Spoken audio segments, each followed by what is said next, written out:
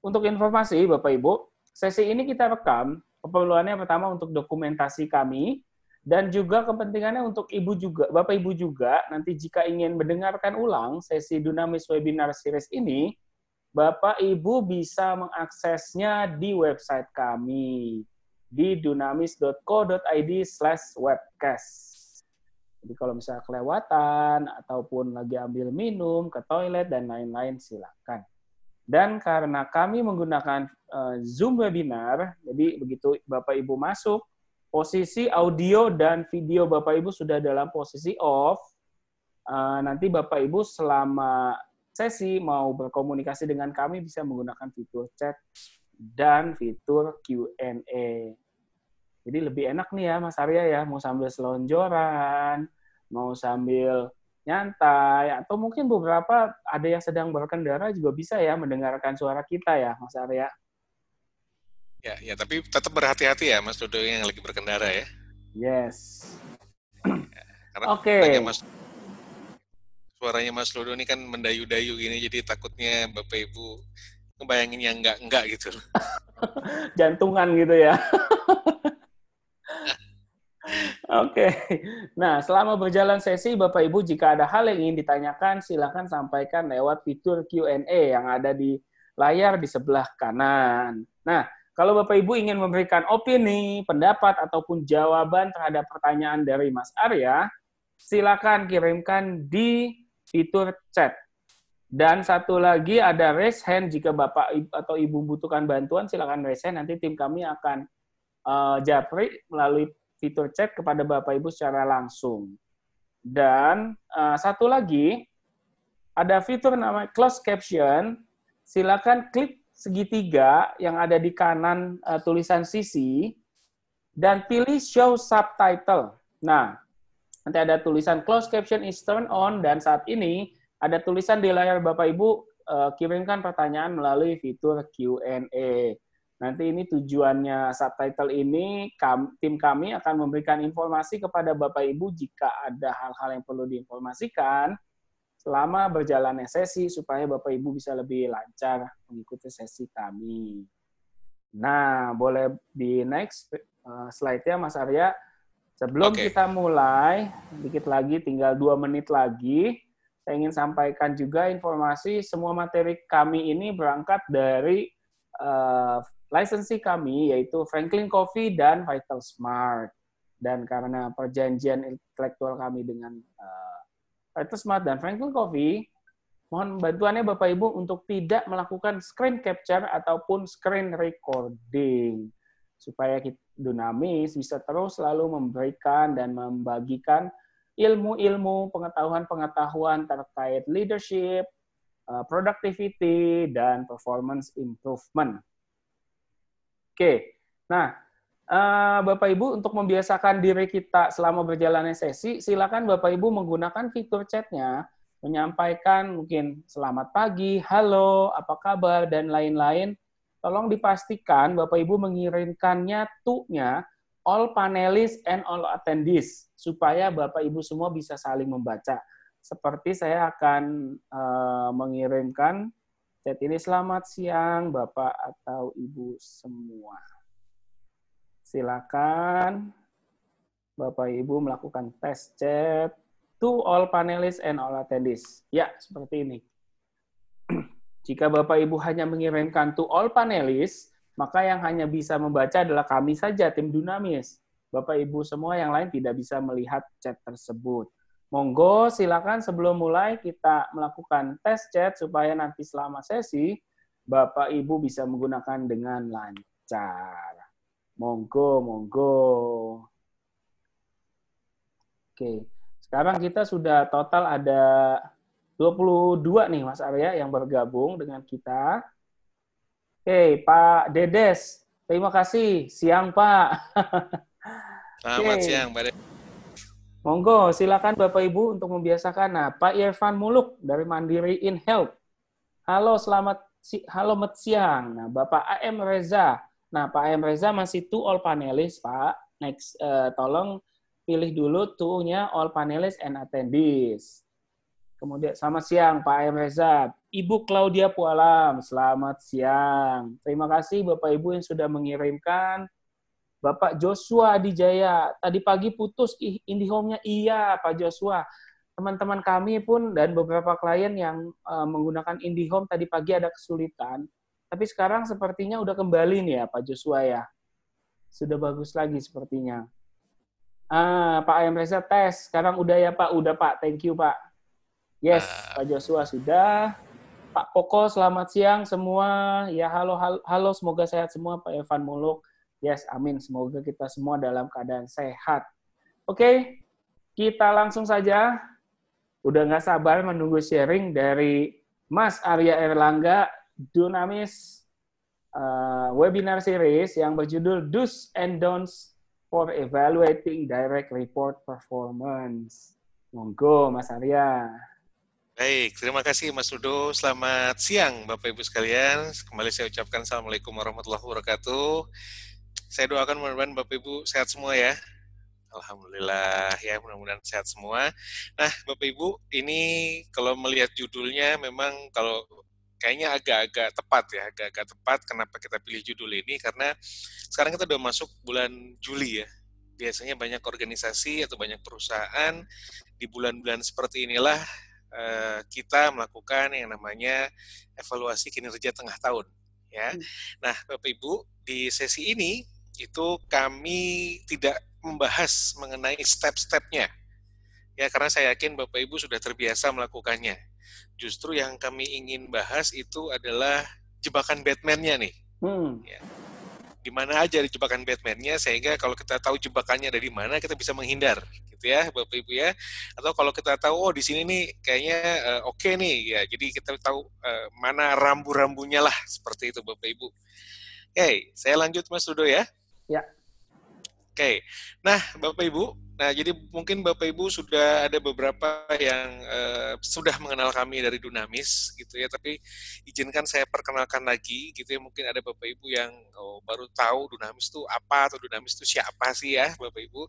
Nah kami adalah sebuah konsultan SDM ya, kami bergerak di bidang konsultan SDM, di mana tujuan kami adalah membantu organisasi Bapak Ibu menjadi organisasi yang hebat, greatness gitu. Nah, apa yang kami bantu Bapak Ibu? Jadi kami yakin bahwa organisasi yang hebat itu ada 4 cirinya di sini ya. Yang pertama adalah kinerja dari organisasi Bapak Ibu bukan cuma hebat tapi selalu hebat. Ya, selalu hebat, naik terus gitu. Nah, kami juga ingin membantu Bapak Ibu supaya customer-nya Bapak Ibu adalah customer yang loyal. Ya, kemudian kami juga bermaksud untuk membantu Bapak Ibu agar employee atau karyawan di tempat Ibu Bapak itu adalah karyawan yang engage, ya, yang memiliki tingkat keterlibatan yang tinggi. Nah, apa itu tingkat keterlibatan? Nanti kita akan bahas di sesinya hari ini ya Bapak Ibu ya. Kemudian kami juga percaya bahwa organisasi yang hebat itu bukan hanya yang business as usual, tapi organisasi yang hebat itu adalah organisasi yang membawa dampak positif bagi masyarakat di sekitar organisasi, bahkan masyarakat luas ya, terutama negara kita nih Indonesia gitu ya Bapak Ibu. Nah, kami bantunya di mana? Kami akan membantu Bapak Ibu untuk menciptakan apa yang kami sebut sebagai winning culture. Winning culture itu karena kalau Bapak Ibu mungkin pernah mendengar gitu ya, orang bisa aja menghijack sistem kita atau mengcopy sistem kita, orang bisa saja menghijack orang-orang terbaik kita, tapi justru yang tidak bisa mereka hijack itu adalah culture kita. Nah, kami akan membantu Bapak Ibu untuk menciptakan atau membentuk budaya menang atau winning culture.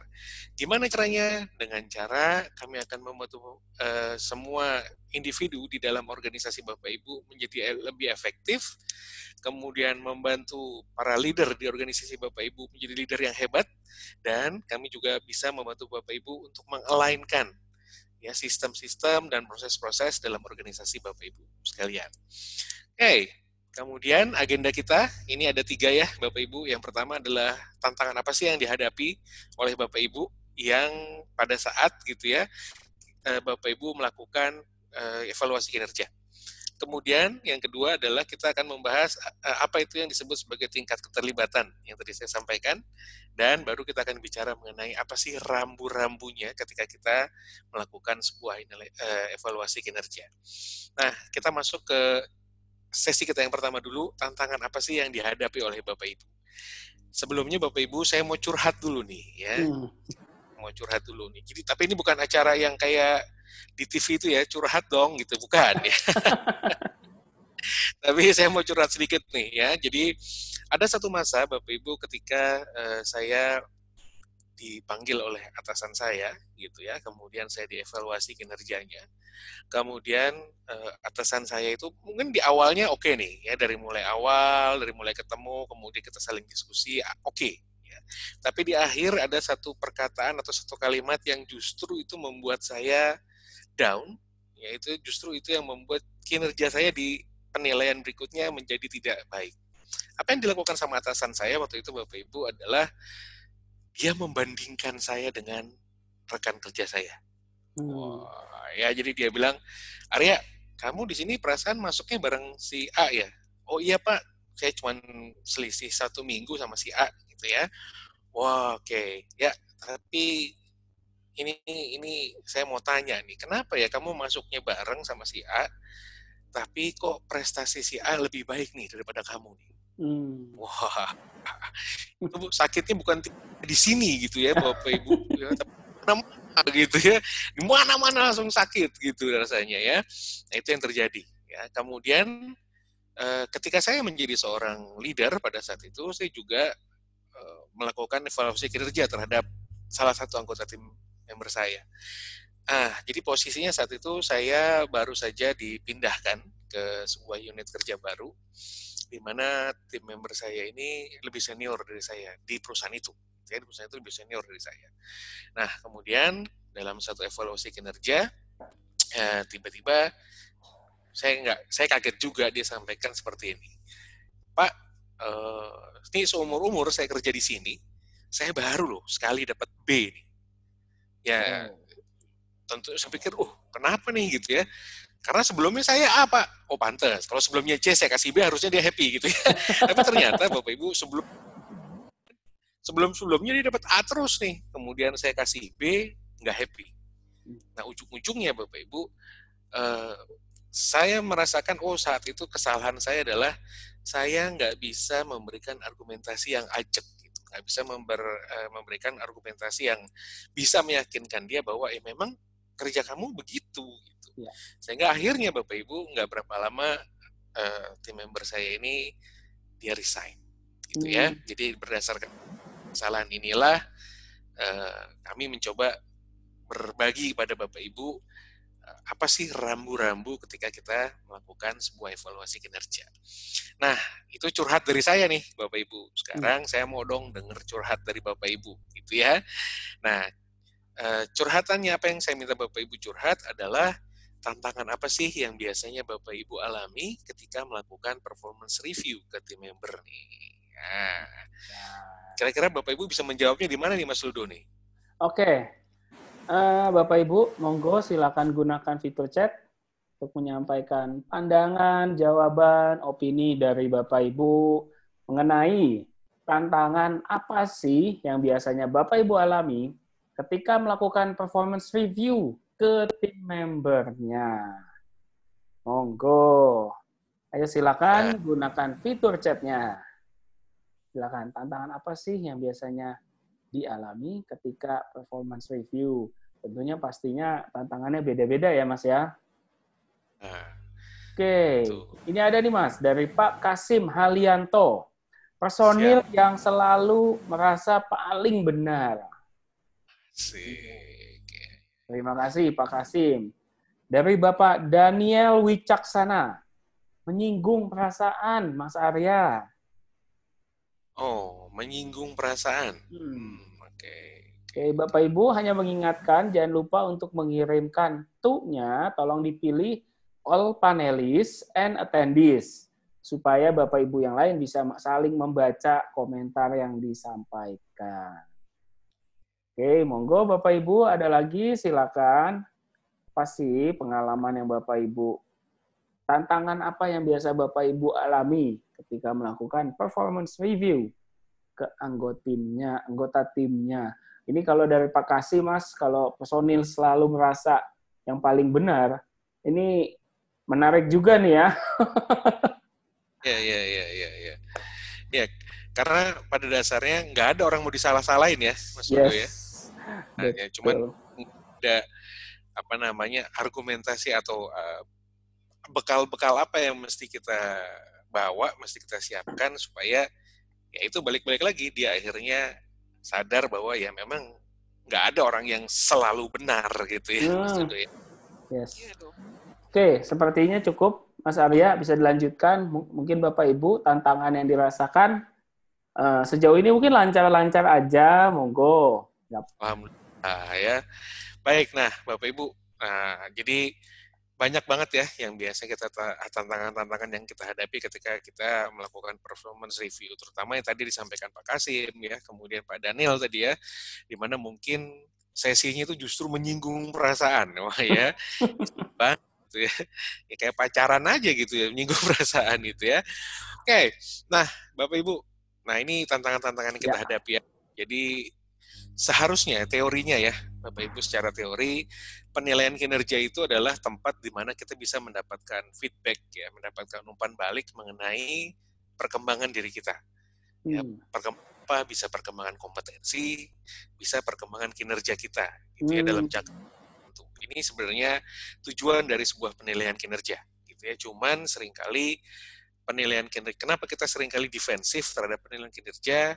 Karena ya balik ya walaupun harus kita sadari ujung-ujungnya apalagi kalau bukan ya penilaian ya hasil penilaian kerja yang ujung-ujungnya juga peningkatan gaji dan bonus gitu ya. Cuman balik-balik lagi sebenarnya inti utamanya adalah itu adalah bagaimana development diri kita, ya Bapak Mas Ibu. Arya, Ya. ini berarti kedua belah pihak ya, yang berkembang itu bukan hanya tim member saja, tapi kita juga sebagai atasan perlu supaya mengembangkan diri ya, karena kan sebagus-bagusnya, sejelek-jeleknya tim member itu kan karena berkat kita sebagai atasannya juga, begitu nih ya Mas ya, maksudnya ya. Betul Mas Dodo. Jadi konon katanya kalau kita berhasil membuat tim member kita itu sama hebatnya dengan kita udah nggak pantas lagi di situ Mas Dodo. Wow, si naik Ya, gitu ya Mas ya. mana Mas Dodo kira-kira ya? Iya. Kalau bawahan kita sama kalau tim member kita sama hebatnya sama kita, Iya. pantas lagi ada di situ. Iya. Kenapa? Pantasnya ada di tempat yang lebih tinggi lagi dong. Iya dong, mesti dipromosiin gitu ya, Mas. Nah, ya. Karena sering kali saya sempat juga di HR ya Bapak Ibu ada beberapa kali kejadian di mana mungkin jadi saat kami hendak mempromosi seorang leader gitu ya. Salah satu pertimbangannya adalah wah nih ini kalau kita promosiin dia nih si A nih misalnya gitu. Promosiin si A, timnya bisa kacau balau nih. Siapa yang gantiin gitu ya, Mas? Siapa yang gantiin? Nah, ujung-ujungnya nggak jadi promosi gitu ya. Gara-gara ya itu tadi, kita nggak bisa membuat anak buah kita tuh atau tim member kita sama hebatnya dengan kita. Itu Mas Udo. Oke. Lanjut. Nah, jadi dengan harapan tingkat keterlibatan kita terhadap tugas itu akan semakin meningkat. Jadi feedback tadi Bapak Ibu itu semestinya itu meningkatkan tingkat keterlibatan kita terhadap tugas. Ya, jadi baliknya. Kalau tadi dua contoh saya tadi gitu ya antara atasan saya dengan tim member saya, justru setelah dilakukan evaluasi kinerja bukannya semakin tinggi tingkat keterlibatannya, tapi justru tingkat keterlibatannya semakin menurun gitu. Nah, Bapak Ibu, nah ini tapi faktanya seringkali yang terjadi adalah sebaliknya. Penilaian kinerja justru menurunkan tingkat keterlibatan terhadap tugas. Serunya adalah di sini, Mas Dudu. Nah, sekarang saya mau ngobrol lagi nih sama Bapak Ibu nih ya. Kalau tadi Bapak dalam posisi sebagai penilai, gitu ya, sebagai seorang penilai gitu. Nah, sekarang saya ingin menempatkan Bapak Ibu sebagai seorang anggota tim yang dinilai, gitu ya. Nah, kira-kira Bapak Ibu apa sih atau Bapak Ibu masih ingat nggak nih atau pernah nggak kejadian di mana Bapak Ibu melakukan atau dilakukan atau dinilai ya pada saat penilaian kinerja oleh atasan, tapi justru keterlibatan Bapak Ibu terhadap tugas semakin menurun. Apa yang dilakukan Bapak Ibu saat itu kira-kira? Iya, monggo Bapak Ibu. Ini tadi ada beberapa yang saya belum sampaikan jawaban ketika soal tantangan. Mohon maaf Bapak Ibu. Dari Pak A.M. Reza, Pak Pemiswandi, Pak Daniel, Pak Hendro, dan Pak Koko Hadicara Raka. Monggo lagi ya Pak, kasih komen lagi. Tapi kali ini pertanyaannya agak berubah. Kalau Bapak atau Ibu sebagai anggota tim, tadi kan sebagai atasan, sekarang sebagai anggota tim nih. Apa sih yang membuat keterlibatan Bapak Ibu justru menurun setelah penilaian kinerja? Nah, Bu Iyos. Wah, Bu Iyos cepat sekali nih. Thank you, Bu. Bu Iyos ini salah satu yang setia mengikuti sesi kita nih, Mas Arya. Bu Iyos Rostika. Yo, salam kenal. Menurut Bu Iyos, penilaian dirasakan tidak objektif. Merasa dinilai lebih rendah dari yang seharusnya. Terima kasih, Bu Iyos. Bu Iyos, teman-teman hanya mengingatkan, Bapak Ibu, to-nya tolong dikirimkan to all panelists and all attendees, supaya kita semua dapat melihat tulisan yang dikirimkan. Oke, terima kasih Bu Yos. Ada lagi Bapak Ibu? Silakan. Sebagai anggota tim, apa yang membuat keterlibatan Anda justru menurun setelah atasan melakukan penilaian kinerja? Nah, Pak Koko, thank you. Kita merasa kinerja tinggi tapi dinilai rendah. Menarik nih, ada perbedaan nih Mas. Apa yang kita bayangkan sama yang dipersepsikan oleh atasan kita. Nah, Bapak Pemiswandi, seandainya saya dinilai rendah, maka saya merasa minder, tidak sesuai target. Oke. Bu Medina Anissa, penilaian atasan yang subjektif. Wow, ini hampir sama nih ya. Kalau Bu Yos bilangnya dirasakan tidak objektif, kalau Bu Medina atasan yang subjektif. Ini 11-12 nih. Monggo Mas Arya. Nah, ini menarik ya Bapak Ibu. Kadang subjektivitas itu nggak bisa kita kesampingkan begitu saja, gitu ya. Karena memang ketika sebagai seorang atasan, pasti kan kita sudah ada image lah tentang tim member kita, gitu ya. Nah, nanti kita akan bahas nih apa yang sebaiknya kita lakukan sebagai atasan untuk menghilangkan tadi subjektivitas, ya, menghilangkan subjektivitas kita. Oke, terima kasih Bapak Ibu. Ya, saya izinkan saya melanjutkan. Atau ada lagi Mas Ludo mungkin? Ada 2 lagi dari Pak Devin, Triwinata, subjektivitas sama, dan Budian Septri, kriteria pencapaian standar yang berbeda, highly expectation. Perbedaan yang disebut standar nih Mas, antara atasan dan bawahan. Nah, ini menjadi penting ya Bapak Ibu, karena seharusnya standar itu sudah ditetapkan pada saat perencanaan kinerja. Jadi kan kalau nggak salah performance management itu ada 3 tahapan kan, performance planning, ya, performance review, sama performance appraisal. Harusnya standar itu sudah ditentukan pada saat performance planning, sehingga kita sebagai let's say yang dinilai dan yang penilai itu sudah punya kesepakatan bahwa ini loh yang namanya saya dapat nilai terbaik itu kriterianya apa. Di bawahnya saya dapat nilai di bawah yang terbaik itu kriterianya apa. Jadi supaya tidak ada nggak ada saling curiga, nggak ada saling beda persepsi yang tadi disampaikan sama Bapak Ibu. Ya karena kalau itu yang, namun seringnya Mas Leo seringkali terjadi adalah standar itu dinyatakan justru pada saat penilaian kinerja. Jadi tidak disepakati di awal, ya. Bisa disepakati di awal. Jadi saran saya buat Bapak Ibu yang akan melakukan penilaian kerja, sebaiknya nyatakan kesepakatannya di awal. Jadi kalau misalnya sekarang ini udah tengah tahun kan menjelang akhir tahun, kita nyatakan ya kesepakatannya bahwa nanti di akhir tahun kamu akan mendapatkan nilai yang terbaik itu kriterianya apa dan sebagainya. Jadi tim member kita tahu nih apa yang harus mereka achieve, gitu ya. Karena kadang-kadang prestasi ini kan apa yang kita anggap sebuah prestasi belum tentu dianggap sebuah prestasi oleh tim member kita juga. Sebaliknya juga bisa terjadi seperti itu. Oke, saya lanjut Mas. Lanjut Mas. Nah, Bapak Ibu, kalau tadi kita sudah membahas tingkat keterlibatan, lalu apa sih yang dimaksud dengan tingkat keterlibatan? Nah, Bapak Ibu, kami ini mengklasifikasi ya tingkat keterlibatan menjadi 6 level. Ya. Level yang paling tinggi ini kami sebut sebagai semangat kreativitas. Ya, semangat kreativitas. Ciri-ciri ya tim member kita yang memiliki semangat kreativitas itu adalah dia itu bisa datang ke ruangan kita, ya, bisa datang ke ruangan kita, bisa datang ke kita, kemudian mereka sampaikan, Pak atau Bu, ini kayaknya Sabtu Minggu nih saya mesti datang nih untuk nyelesain kerjaan nih. Kalau nggak kelar nanti. Wah ini nih, nggak usah kita minta, dia datang. Ya, Pak masuk Sabtu Minggu. Ini semangat kreativitas Mas Dodo, saking semangatnya gitu ya. Kemudian satu level di bawahnya kami sebut sebagai komitmen sepenuh hati. Komitmen sepenuh hati Bapak Ibu, mungkin dia tidak menyodorkan diri ya. Mereka tidak suka rela untuk datang ke kita. Tapi kalau kita minta, mereka komit. Mereka sepenuh hati gitu ya. Kalau bilang, "Bro, bisa nggak lu datang Sabtu Minggu?" "Oh, bisa, Pak, siap." Ya mereka siap. Ya, komitmen sepenuh hati. Ya. Kemudian level berikutnya yaitu kerjasama sukarela.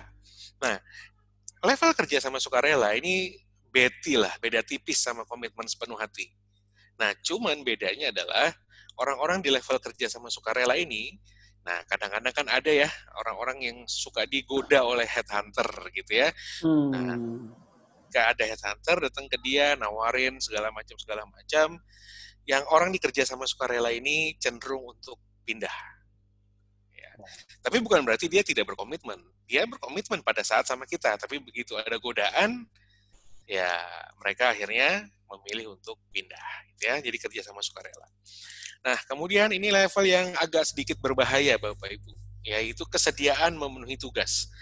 Kalau dari namanya kok bagus ya, cuman kenapa tadi si Arya bilangnya agak-agak bahaya? Karena Bapak Ibu, kesediaan memenuhi tugas ini adalah mereka bersedia bekerja selama atau mengerjakan sesuatu selama itu job desk-nya dia. Di luar job desk-nya, dia wanipiro gitu. Ya. Ada transaksional ya ketika kita minta dia lembur, ketika kita minta dia melakukan extra mile, dia ya selalu nanya gitu, ada lemburannya nggak, ada buat saya apa, what's in it for me gitu kalau saya melakukan ini dan sebagainya ya. Jadi level kesediaan memenuhi tugas. Level berikutnya Bapak Ibu itu adalah patuh tapi mendongkol. Di depan kita, oh siapa 86 gitu ya, tapi di belakang beda ya. Wah mereka kulak-kulik, mereka ngomongin kita gitu ya, bos gua nih udah gila nih, masa gua disuruh masuk Sabtu Minggu, wah curhat ya. Kalau curhat ke sama tim ya mungkin masih kita bisa tolerir, tapi kadang-kadang ada juga loh Bapak Ibu orang yang curhatnya di medsos gitu ya, #bos galak ya. Jadi mereka di medsos gitu ya, tapi ini yang patuh tapi mendongkol. Nah, yang paling berbahaya Bapak Ibu adalah yang paling rendah nih, berontak atau berhenti. Ya. Mereka mungkin nggak secara tiba-tiba ngajuin surat resign, enggak. Tapi kadang-kadang mereka itu ya udah berhenti aja melakukan sesuatu. Ya, mereka ada aja alasan untuk mereka menolak instruksi yang kita berikan. Ya, ini yang paling rendah nih Bapak Ibu, itu berontak atau berhenti. Nah, Bapak Ibu, kalau Bapak Ibu saya tanya, Bapak Ibu pengennya timnya Bapak Ibu ada di mana sih? Nah, tentu kita semua pengen tim kita di semangat kreativitas ya. Bedahnya dunia ini gitu ya. Nah, tapi sayangnya Bapak Ibu, ya sayangnya adalah kita nggak bisa menginstruksikan mereka untuk berada di semangat kreativitas. Ya. Kita nggak bisa memerintahkan mereka. Kita bahkan nggak bisa mengiming-imingi mereka dengan sesuatu untuk bisa berada di semangat kreativitas, tapi justru mereka bisa berada di sana itu karena pilihan mereka sendiri. Ya. Nah, jadi bayangin ya Bapak Ibu, ketika kita salah mentreatment mereka dalam sebuah penilaian kinerja, yang saya khawatirkan adalah mungkin mereka belum semangat kreativitas lah, tapi mungkin sudah komitmen sepenuh hati, ya. Bisa aja dia jatuh lagi ke kesediaan memenuhi tugas, atau bahkan bisa jatuh ke patuh tapi mendongkol. Ya, jadi ini treatment kita itu menentukan mereka mau berada di level yang mana. Ya, begitu. Ya. Oke, lanjut Bapak Ibu. Lanjut Mas.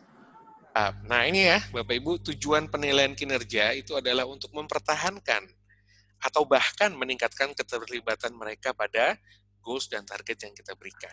Ya, jadi dengan harapan bahwa setelah kita feedback, setelah kita evaluasi kinerja mereka, mereka tuh tetap semangat, mereka tetap termotivasi ya untuk mencapai tujuan-tujuan mereka, bukan sebaliknya, gitu Bapak Ibu. Nah, kemudian, ini baru nih rambu-rambu apa yang sebaiknya kita perhatikan ketika kita melakukan evaluasi kinerja nih terhadap anggota tim kita. Ya. Nah, Bapak Ibu, ini saya akan kembali menegaskan ya, hari ini kita nggak akan membahas langkah-langkahnya ya, karena saya yakin Bapak Ibu sudah melakukan ini gitu ya. Nah, tapi justru saya akan membahas do and don'ts-nya, rambu-rambunya apa. Nah, Bapak Ibu, rambu-rambunya ini saya bagi dua nih. Apa yang mesti kita lakukan pada saat persiapan, dan yang kedua, apa sih yang mesti kita lakukan pada saat pelaksanaan. Ya, jadi kita persiapannya dulu nih Bapak Ibu. Nah, yang pertama, ini saya ambil dalam konteks apa yang kita alami bersama ya, Bapak Ibu ya. Jadi sebagai atasan kita nggak boleh seperti debt collector gitu. Mana targetnya? Sampai mana? Ya, nggak boleh gitu ya, karena di saat-saat seperti ini kita mesti bayangin juga bukan kita aja loh sebagai atasan yang lagi susah gitu ya. Mereka juga sebagai tim member juga. Pada dasarnya Bapak Ibu, nggak ada orang tidak ingin mencapai kinerja terbaik, nggak ada. Ya, semua pasti pengen mencapai kinerja terbaik. Cuman mungkin keadaannya ini yang membatasi mereka. Jadi perlu kita sadari, perlu kita miliki mindset baru bahwa saat ini kita tidak berada dalam situasi normal. Bukan cuma kita yang susah, bukan cuma organisasi kita yang susah, tapi banyak organisasi lain juga mengalami hal yang kurang lebih sama. Nah, jadi pada saat ini Bapak Ibu, pada saat evaluasi kinerja, fokus pada hasil perlu. Ya, fokus saya bilang itu nanti dulu, enggak, tapi tetap kita fokus pada hasil perlu, tapi titik berat fokus kita itu justru pada ide-ide baru atau cara-cara baru apa yang membuat kinerja mereka meningkat. Ya. Jadi kita gali, punya ide apa nih supaya kinerja kamu meningkat nih di akhir tahun. Ya, jadi kita gali ide-ide mereka, gali cara-cara baru. Gitu ya, seperti itu. Nah, kemudian yang kedua Bapak Ibu, jangan mengandalkan ingatan kita. Ingatan kita terbatas. Ya, jadi biasanya yang kita ingat paling cuma yang sebulan terakhir atau 2 bulan terakhir. Tapi kan ya bulan-bulan sebelumnya gitu ya. Jadi gimana caranya? Ya, yuk kita kasih waktu buat diri kita dan buat tim member kita minimal 14 hari lah. Jadi jangan kita ketemu sama mereka, yuk besok kita evaluasi kinerja ya. Wow, aduh, pusing lah pala Barbie gitu ya. Kasih waktulah 2 minggu, kasih waktulah 14 hari supaya mereka bisa ngumpulin evidence atau bukti-bukti prestasi kerja mereka. Bukan cuma mereka yang ngumpulin, kita juga ngumpulin. Kita juga ngumpulin evidence atau bukti-bukti tersebut. Apa sih yang mesti kita kumpulin? Nah, Bapak Ibu, buat Bapak Ibu yang secara rutin ya melakukan sesi one on one, ya jadi atau sesi coaching gitu ya. Nah ini tapi mohon maaf Bapak Ibu, ini one on one di sini bukan yang one on one keramas ya, itu beda lagi gitu ya. Ya jadi one on one di sini Bapak Ibu ini lebih kepada ya kita supaya kita mengenali mereka ya. Jadi kita tanya ada masalah apa dan sebagainya. Jadi catatan-catatan dari hasil sesi one on one kita kan biasanya bikin sebuah catatan tuh, kita kumpulin tuh. Ya. Kemudian yang kedua, laporan kemajuan pekerjaan mereka, progress reportnya mereka nih, ya kan secara rutin mereka memberikan report atas kinerjanya, kita kumpulin aja, ya apakah masih sesuai timeline atau enggak dan sebagainya. Kemudian yang ketiga, ada nggak email yang berisi pujian atau bahkan keluhan atas kinerja anggota kita yang diberikan oleh kita kepada mereka, atau mungkin diberikan sama departemen lain ke tim kita, gitu ya, kita kumpulin nih email-emailnya. Kemudian yang keempat, Nah, ada nggak feedback atau umpan balik dari customer internal maupun eksternal atas kinerjanya? Ya kita perlu punya ini Bapak Ibu. Ya jadi kita punya senjata atau kita punya bahan lah untuk nanti mengadakan dialog dengan tim member kita.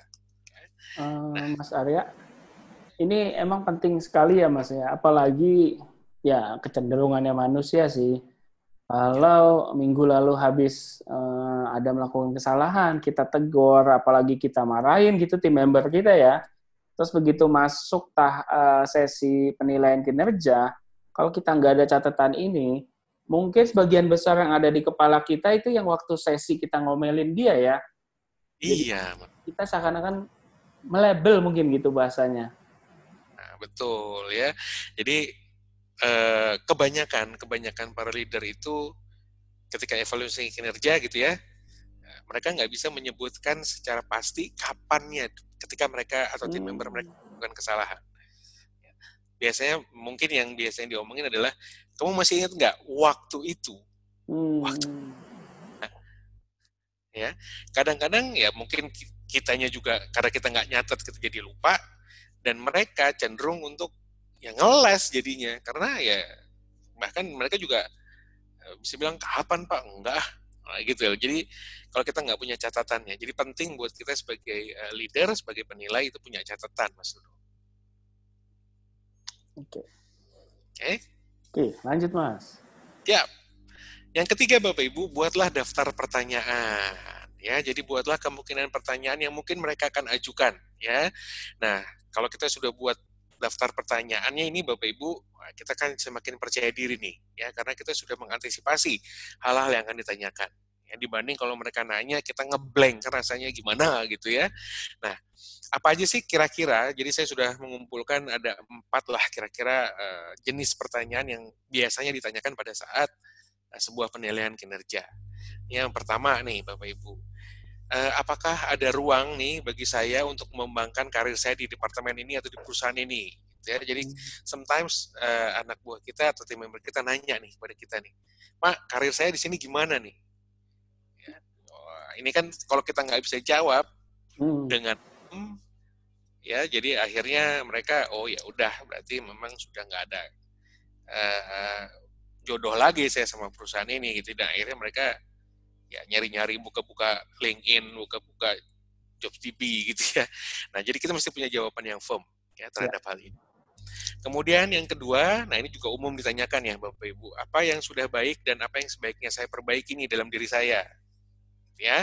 Jadi ketika itu ditanyakan Bapak Ibu, nah kita punya jawaban. Nah, saran saya Bapak Ibu, jangan kasih jawaban yang terlalu lebar. Misalnya, kamu bagus di teamwork. Teamwork yang mana? Teamwork kan luas. Teamwork kan luas gitu ya.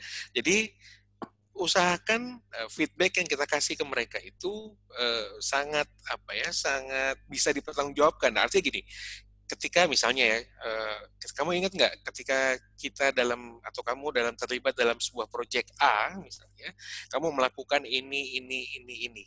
Wah, saya senang tuh kalau kamu melakukan itu. Jadi dia tuh ada bayangan, oh iya ya, ternyata bos saya senang kalau saya melakukan A, B, C tadi gitu.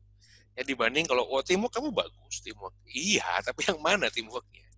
Ya, jadi lebih detail kita ketika kita memberikan feedback kepada mereka. Ini menarik ya Mas Arya, Ya, ketika memberikan feedback.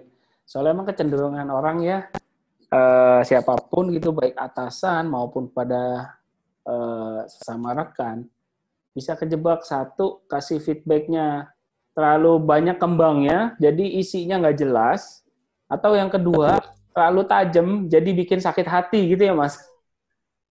Akhirnya ya, feedbacknya juga nggak diterima juga gitu. betul, betul. Nah, jadi mesti seimbang lah Mas Ludo ya. Jadi Mas Ludo ya. Jadi kalau makanya kan ada ditanya dua, apa yang sudah baik dan apa yang harus saya perbaiki. Ya. Jadi jangan cuma yang baik-baik doang, Hmm. tapi juga jangan cuma yang jelek-jeleknya doang gitu. Jadi harus seimbang. Nah, itu Bapak Iya, Ibu iya. sehingga tim member kita ngerasa kita dihargai gitu. Ya. Ini saya mau Nah, menambahkan dikit, Mas Arya. Kalau Bapak Ibu ingin mempelajari lebih dalam terkait memberikan feedback, khususnya ketika performance coaching, kita sudah pernah membawakan satu webinar yang judulnya Speak with Candor for Performance Coaching. Jadi gimana cara kita berbicara dengan sejujur-jujurnya, tapi dengan rasa hormat dan menghargai Mas Arya, khususnya ketika performance coaching. Karena kan kayak tadi ya Mas, jebakannya tuh kadang kita mau ngasih feedback ke tim member, ngomongnya kebanyakan kembangnya, tim membernya bingung, bos gua ngomong apa gitu kan. Atau satu sisi lagi, bosnya ngomongnya terlalu tajam, bikin sakit hati, mungkin sampai nangis begitu keluar, bukannya malah semangat dan tahu yang harus dilakukan, malah ngedown. Nah, monggo Bapak Ibu bisa kunjungi di dunamis.id/webcast, judulnya Speak with Candor for Performance Coaching. Nanti saya akan tulis di chatnya. Monggo Mas Arya. Ya, terima kasih Mas Udo ya. Speak candor ya Bapak Ibu, supaya kerja tim kita nggak kendor gitu ya. Gitu. Oke, nah saya lanjut ya Bapak Ibu, ini contoh pertanyaan ketiga. Nah ini mungkin juga lazim ditanyakan ya, karena memang concern mereka juga mungkin ada yang concern terhadap hal-hal yang berikut ini gitu ya. Mereka bertanya kepada kita, menurut Bapak atau menurut Ibu, berapa lama lagi sih perusahaan kita akan bertahan di situasi yang seperti saat ini gitu ya. Nah ini mungkin mereka bertanya seperti itu ya. Jadi saran saya adalah kalau kita nggak bisa jawab pertanyaan ini, wah dia ngeri juga ya. Apalagi kalau kita jawabnya, wah saya juga nggak tahu gitu. Ya, dia bilang ibu atau bapak aja nggak tahu, apalagi saya gitu ya. Oke, nah kemudian yang keempat nih Bapak Ibu, ini juga ya bahkan di luar dari apa namanya situasi seperti sekarang juga sering ditanyain nih gitu ya. Kira-kira akhir tahun nanti kita akan ada kenaikan gaji atau bonus atau enggak gitu ya. Itu juga kalau kita nggak bisa jawab, bukan nggak bisa jawab. Kalau kita nggak jawabnya dengan candor tadi katanya Mas Udo tadi, itu akan meruntuhkan performance mereka, ya, meruntuhkan motivasi mereka. Nah, itu Bapak Ibu yang mesti kita perhatikan pada saat persiapan gitu ya. Nah, kemudian lalu apa yang mesti kita rambu-rambu apa yang mesti kita perhatikan pada saat pelaksanaan ya. Pada saat pelaksanaan Bapak Ibu, nah ini mohon jangan jadikan sesi penilaian kerja ini sebagai sesi pembacaan daftar kesalahan. Ya, kita buka buku dosanya mereka gitu ya, kemudian kita keluar ini loh, kamu melakukan ini gitu. Nah, kalau kita lakukan itu Bapak Ibu, apalagi itu pada saat sesi penilaian kinerja, itu tim member kita bukannya merasa ya itu adalah sebuah kesalahan, tapi justru mereka ngerasa bahwa kok baru diomongin sekarang, jangan-jangan Bapak atau Ibu sengaja nih baru diomongin sekarang supaya penilaian saya jelek. Ya, itu bisa mengakibatkan hal tersebut sehingga akhirnya mereka merasa disudutkan tadi, gitu ya, mereka merasa disudutkan dan pada akhirnya ya udahlah motivasi mereka akhirnya justru jadi turun. Gitu. Ini kan tim member jadi bisa kasih respon, kenapa nggak dari dulu ngomongnya gitu ya Mas? Benar. Ya, jadi kadang-kadang ada beberapa orang yang menjadikan ini sebagai senjata Mas Udo untuk memberikan nilai yang nggak semestinya. Itu yang tadi mungkin dimaksud sama Bapak atau Ibu tadi sebagai ya, disudutkan gitu ya. Seperti itu. Oke, saya lanjut ya. Nah, Bapak Ibu, berikutnya adalah jangan buat sesi ini hanya menjadi milik kita sebagai atasan. Ya, jadi kalau kita menjadikan ini hanya sebuah sesi punya saya sebagai penilai, kita akan lebih banyak telling.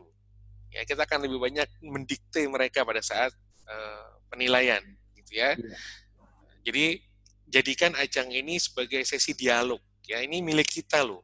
Ya, ini milik kita. Ya, dengan demikian diharapkan terjadi komunikasi dua arah dan terjadi dialog yang aman bagi kedua belah pihak. Gitu Mas Udo. Ya.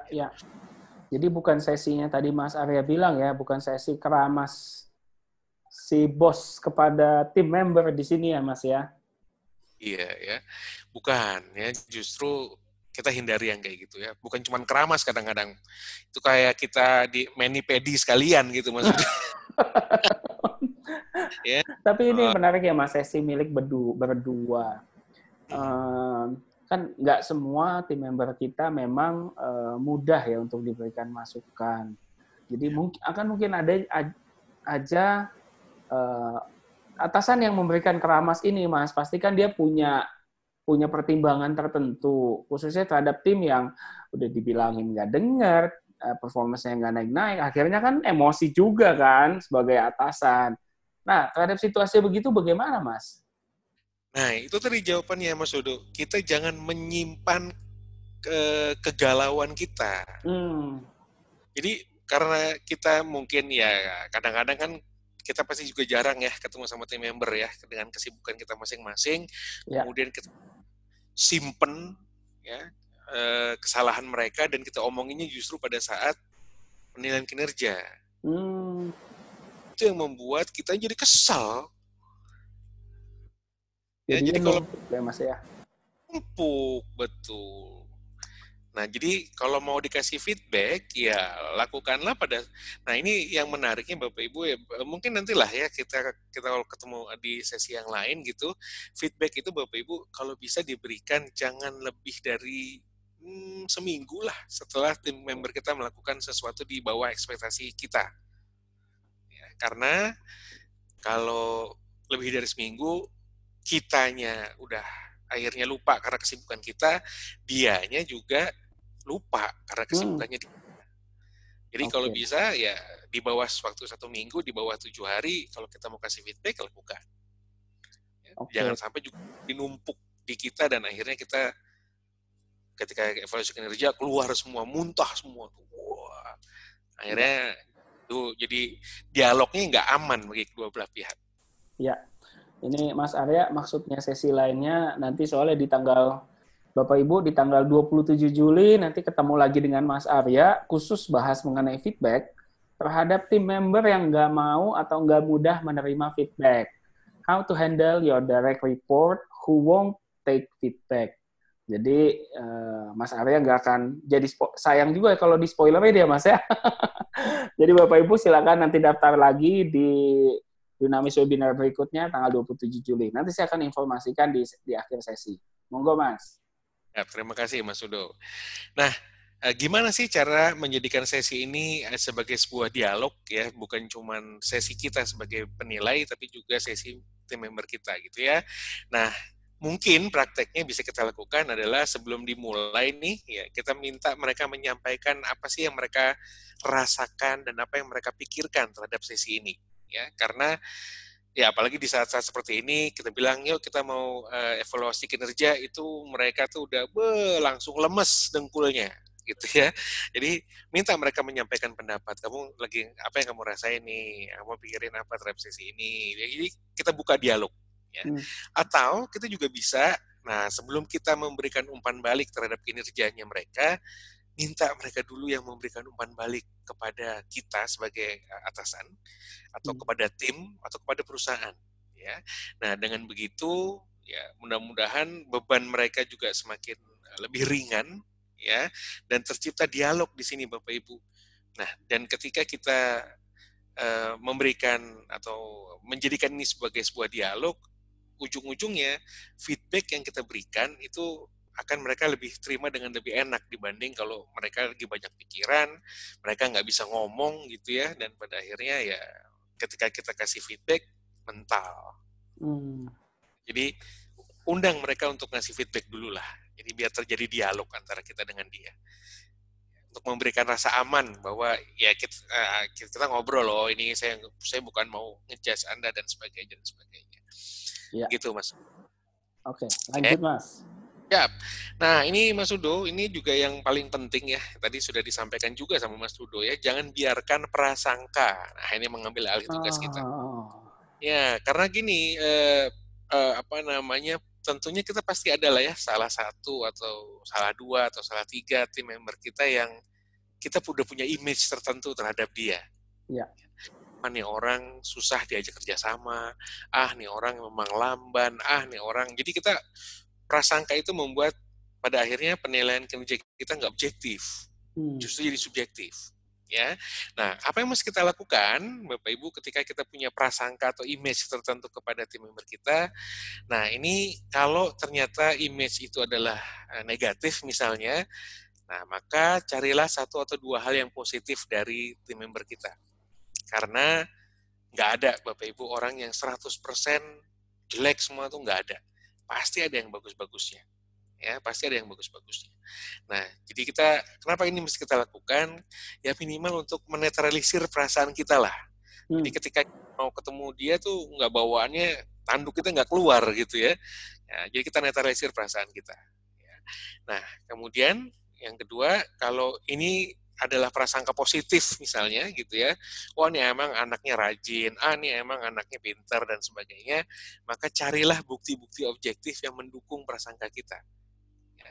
Karena Bapak Ibu, bukan nggak mungkin prasangka kita itu yang positif terutama ya, itu yang kita letakkan itu beberapa tahun yang lalu gitu. Tapi itu masih ke bawah.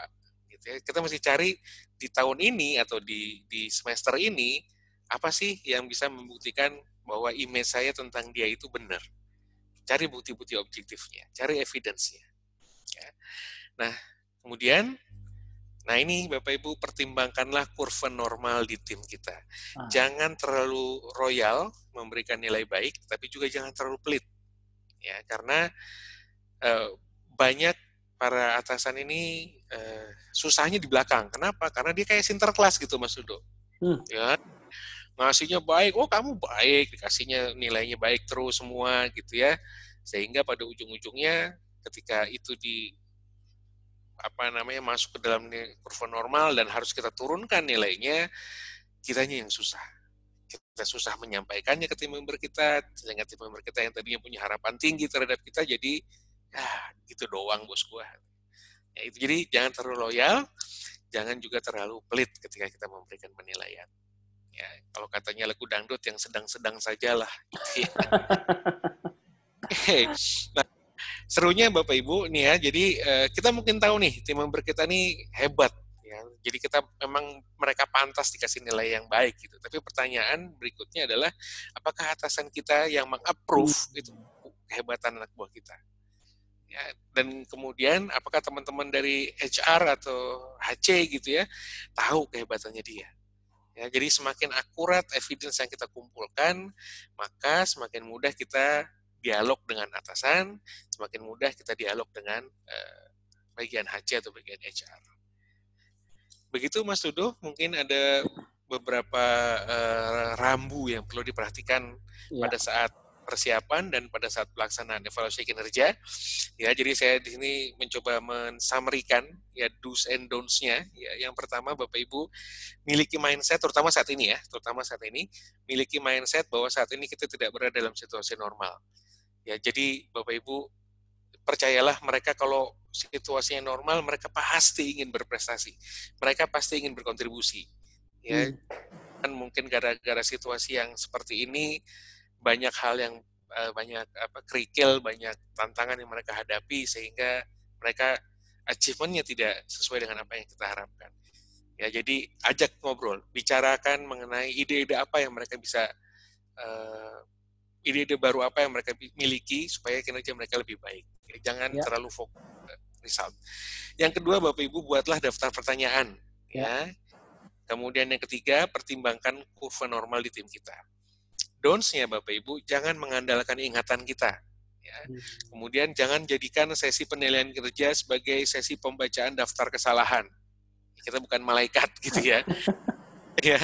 Kemudian yang ketiga, jangan buat sesi ini hanya menjadi milik kita sebagai atasan, tapi justru buatlah ini menjadi milik Anda dan tim member Anda. Gitu. Jadi tercipta ini sebuah dialog lah. Ya. Nah, kemudian yang keempat, jangan biarkan prasangka mengambil alih tugas kita sebagai seorang penilai. Demikian Mas Udo, kayaknya rambu-rambu yang perlu kita perhatikan ketika kita melakukan sebuah penilaian kinerja. Terima kasih. Thank you, Mas Arya. Oke, Bapak Ibu masih bisa jika Bapak Ibu ada yang ingin bertanya atau memberikan pertanyaan kepada Mas Arya terkait do's and don'ts ketika kita mau melakukan performance evaluation kepada tim member kita. silakan bisa dikirimkan melalui fitur Q&A. Nah, sambil menunggu Mas, jika ada pertanyaan dari Bapak Ibu sekalian, saya mau share beberapa informasi terkait webinar berikutnya. Saya share screen dulu. Iya, ini dia. Nah, oke. Nah, sebelum saya share informasi untuk webinar berikutnya, seperti biasa Bapak Ibu, di akhir sesi kami mohon bantuannya bagi Bapak Ibu yang sudah mengikuti sesi ini untuk memberikan feedback survei kepada kami di http://bit.ly/webinar170720. Tujuannya untuk pengembangan Dunamis webinar berikutnya, dan jika Bapak Ibu ada topik atau ide-ide atau pemikiran, kayaknya judul ini menarik, silakan sampaikan di feedback survei ini. Nanti kita bisa diskusikan dengan tim internal, jika banyak yang memberikan, kami bisa jadikan itu sebuah topik, seperti beberapa topik telah kami angkat menjadi topik dari Dunamis webinar.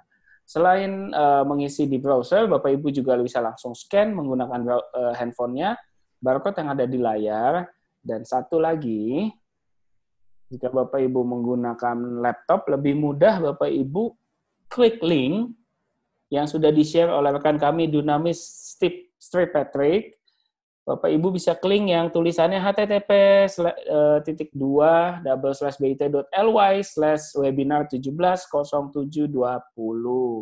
Silakan Bapak Ibu tinggal pilih mau pakai cara yang mana. Oke, nah untuk sesi berikutnya dari Dunamis, ini hari Senin tanggal 20 Juli. Sesinya sedikit berbeda karena ini bukan Dunamis Webinar Series, tapi Dunamis Solution Overview. Bedanya di mana? Pertama, durasinya lebih panjang nih, Bapak Ibu. Kemudian sesinya agak lebih heavy, akan ada pembahasan yang lebih mendalam terkait topik yang akan kita bahas. Topiknya adalah Execute Your Digital Strategy Using the 4 Disciplines of Execution. Ini membahas tentang apa jika Bapak Ibu dari awal tahun ataupun sekarang ini sedang menetapkan strategi digital yang ketika implementasinya menghadapi tantangan. Nah, bisa apa karena ada yang pro kontra, ada juga yang belum memahami, belum merata untuk pemahaman penggunaan teknologinya, atau mungkin ada juga beberapa orang yang merasa takut tergantikan oleh teknologi atau platform dari strategi digital tersebut.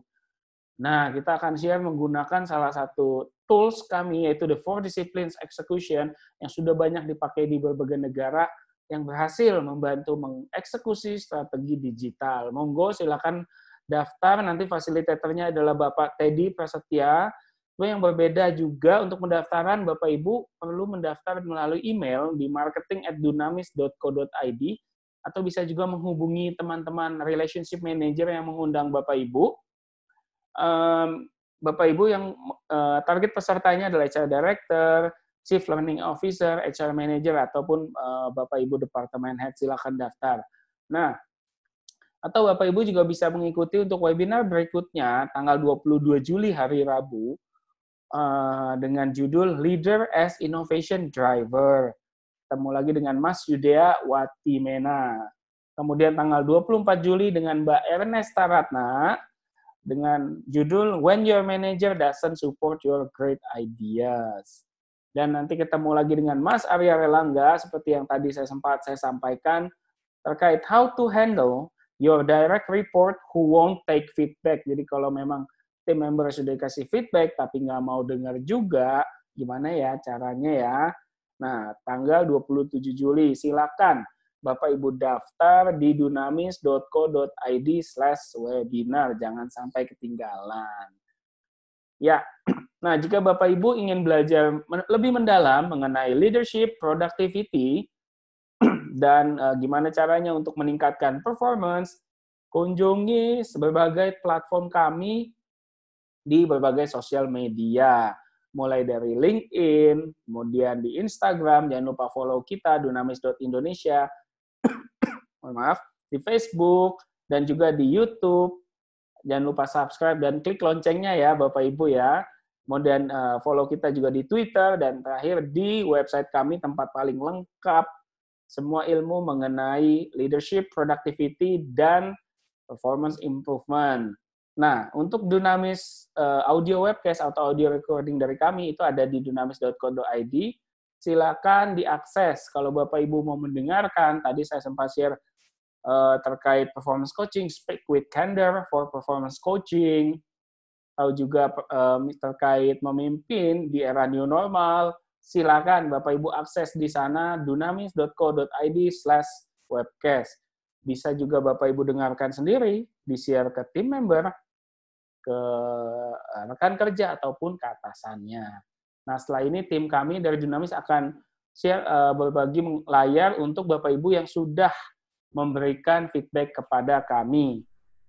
Sambil menunggu itu, kita coba jawab ya, Mas Arya. Ini sepertinya udah ada beberapa pertanyaan dari Bapak Ibu. Dari Pak Yunus. Pertanyaannya, bagaimana jika justru atasan kita yang sedikit unik, Mas?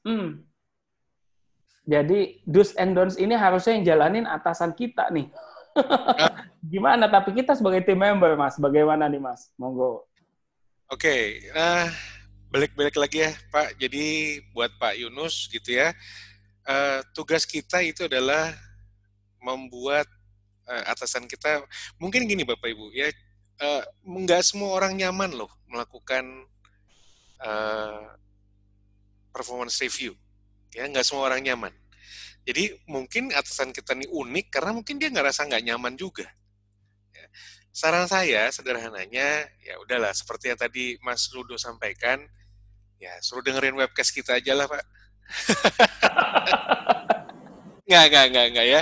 Paling tidak ya kita, itu harus datang dari kita Pak. Mau nggak mau, kita yang harus membina hubungan lebih baik dengan beliau.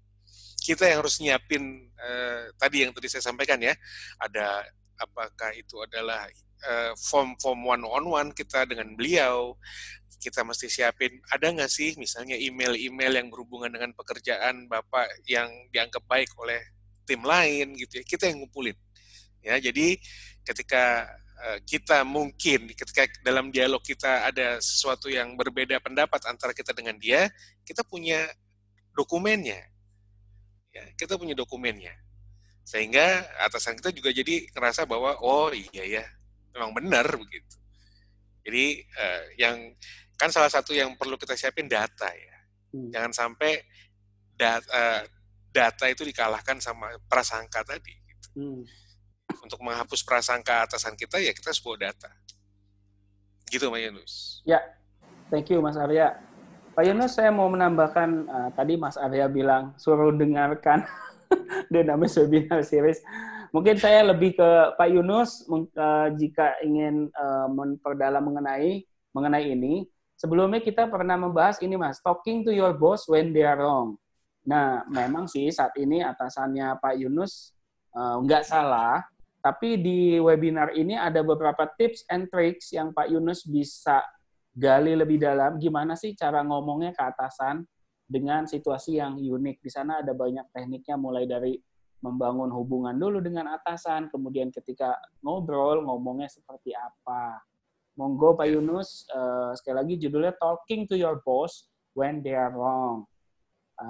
Oke. Kita ke pertanyaan berikutnya ya, Mas Arya. Ini dari Bu Nana Wiratsongko. Jadi sebelum kita memberikan feedback ke tim, biarkan tim yang menilai kita dulu ya, pendapat mereka tentang atasan. Mungkin pertanyaannya kenapa harus begitu ya, Mas ya? Lebih monggo, Mas Arya.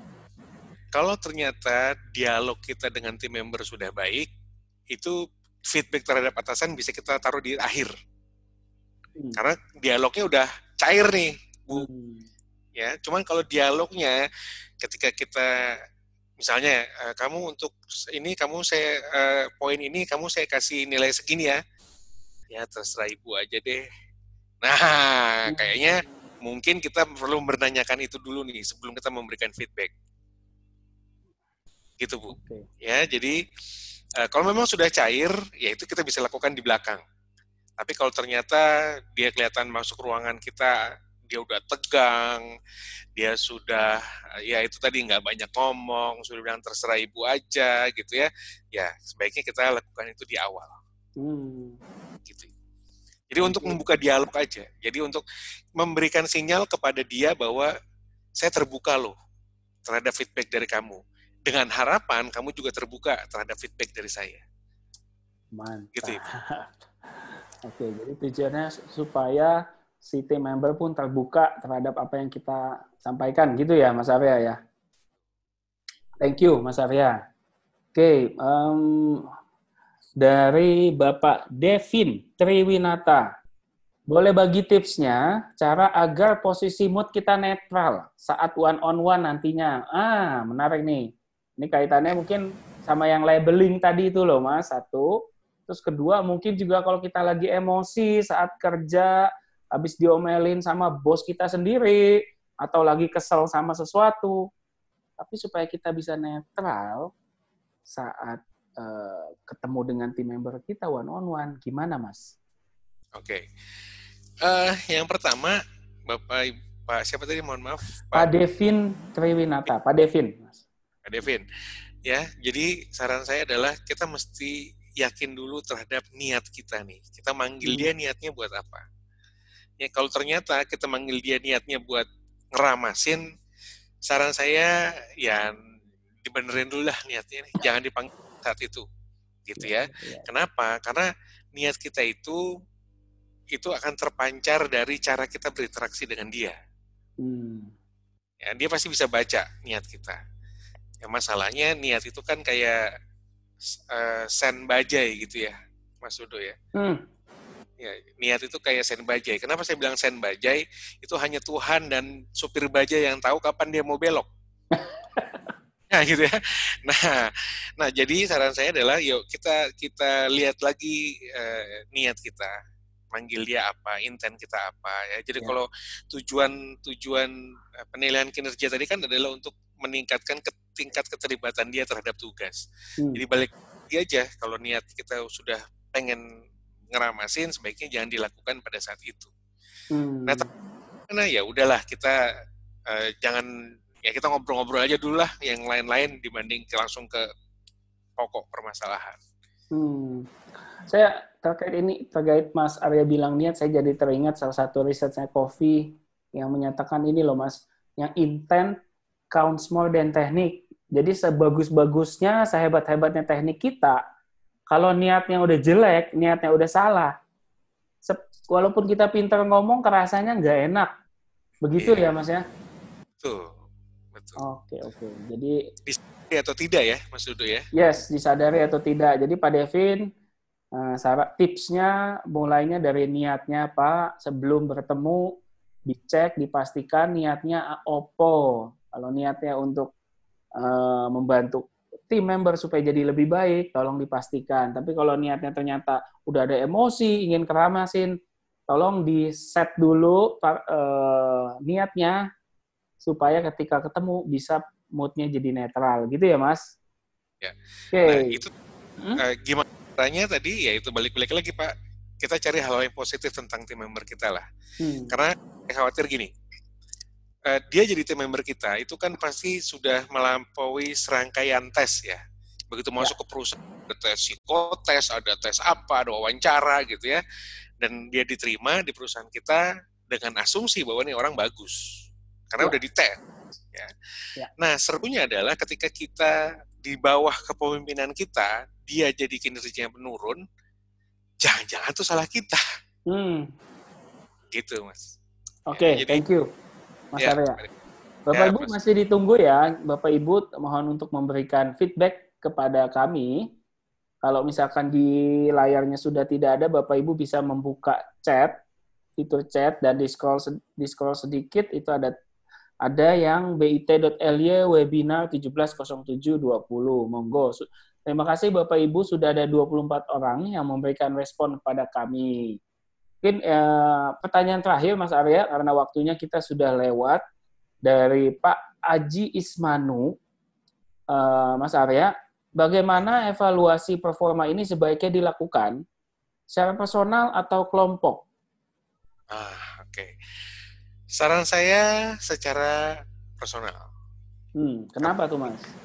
Karena kan penilaian kinerja terhadap tim kan, maksudnya terhadap seseorang, ya, terhadap seseorang personal. Kalau Kecuali timnya banyak gimana Mas? Kalau timnya ada 20 gitu di bawah tim kita gitu. tetap harus satu-satu, Mas. Satu-satu ya. Karena kan terciptanya mereka jadi tercipta. Kecuali mungkin gini, misalnya ada kita nih let's say GM yang kita penilaian kinerja kan manajer aja di bawah kita kan, bukan supervisor, bukan staffnya juga kan. Nah tapi ketika kita yang melakukan itu, Bapak Ibu, kita lakukan hanya penilaian kerja itu hanya di bawah level kita aja, satu tahun di bawah kita. Yang kalau kita punya banyak, nah biasanya yang perlu kita lakukan adalah yuk kita ciptakan leader-leader baru yang berada menjadi kaki-kaki kita gitu. Ya. Karena balik-balik lagi, memang seharusnya personal. Oke. Terima kasih Mas Arya. Mungkin ini pertanyaan terakhir. Bagaimana tips jika memiliki tim atau anak buah yang berumur lebih tua atau lebih lama bekerja di perusahaan kita, Mas Arya? Jadi ini tim membernya lebih senior nih, usia dan masa kerja, Mas. Nah, gimana nih, Mas? Oke, kalau memang beliau lebih senior, kemudian beliau masa kerjanya lebih lama daripada kita, nah balik-balik lagi Pak, evidence itu yang mengatakan sesungguhnya gitu. Kita kan pasti punya ya evidence yang menyatakan bahwa memang kinerjanya baik, ya kita katakan baik. Kita kinerjanya di bawah standar kita, ya kita katakan. Selama kita punya data, selama kita punya evidence, kita lebih pede ngomongnya dibanding kalau kita kosongan gitu, nggak bawa apa-apa ke mereka gitu. Gitu. Oke, thank you Mas Arya. Ini ada komen dari pendapat dari Pak Pemis Wandi terkait tadi kalau performance review itu baiknya personal atau kelompok. Menurut Pak Pemis personal. Pak Pemis kasih contoh di timnya Pak Pemis ada kisaran 30 orang dan dilakukan secara personal. Terima kasih Pak Pemis atas komentarnya. Karena tentunya akan jauh lebih efektif dan bisa membangun chemistry atau kedekatan hubungan dengan tim member kita, begitu ya Mas Arya ya? Karena kalau yang kelompok kita lakukan, misalnya kalau tim kita ternyata nggak capai target, terus kita lakukan secara kelompok, mungkin mereka kan bertanya-tanya, lah ini gara-gara siapa yang punya masalah nih? Atau temen gue nih gitu ya. Orang gue ngerasa baik aja, si Anu nih. Jadi akhirnya timnya saling curiga gitu. Saling salah menyalahkan juga ya. Itu betul. Apalagi kalau kita menuju ke satu orang nih, gara-gara si Anu kita, itu lebih baik. Oke, Mas Arya, terima kasih sharingnya. Sepertinya kita sudah cukup. Terima kasih Bapak Ibu yang sudah memberikan pertanyaan dan yang juga sudah memberikan jawaban serta memberikan feedback survei kepada kami. Jangan lupa untuk bergabung di Dunamis webinar series berikutnya. Sampai bertemu lagi dengan kami, Mas Arya. Sekali lagi thank you atas sharingnya. Kita pamit, kita tutup dengan resmi. Sampai bertemu lagi dengan kami. Saya Ludo Siswanto dan Mas Arya Erlangga di Dunamis webinar series. Sampai jumpa. Sampai jumpa, Bapak.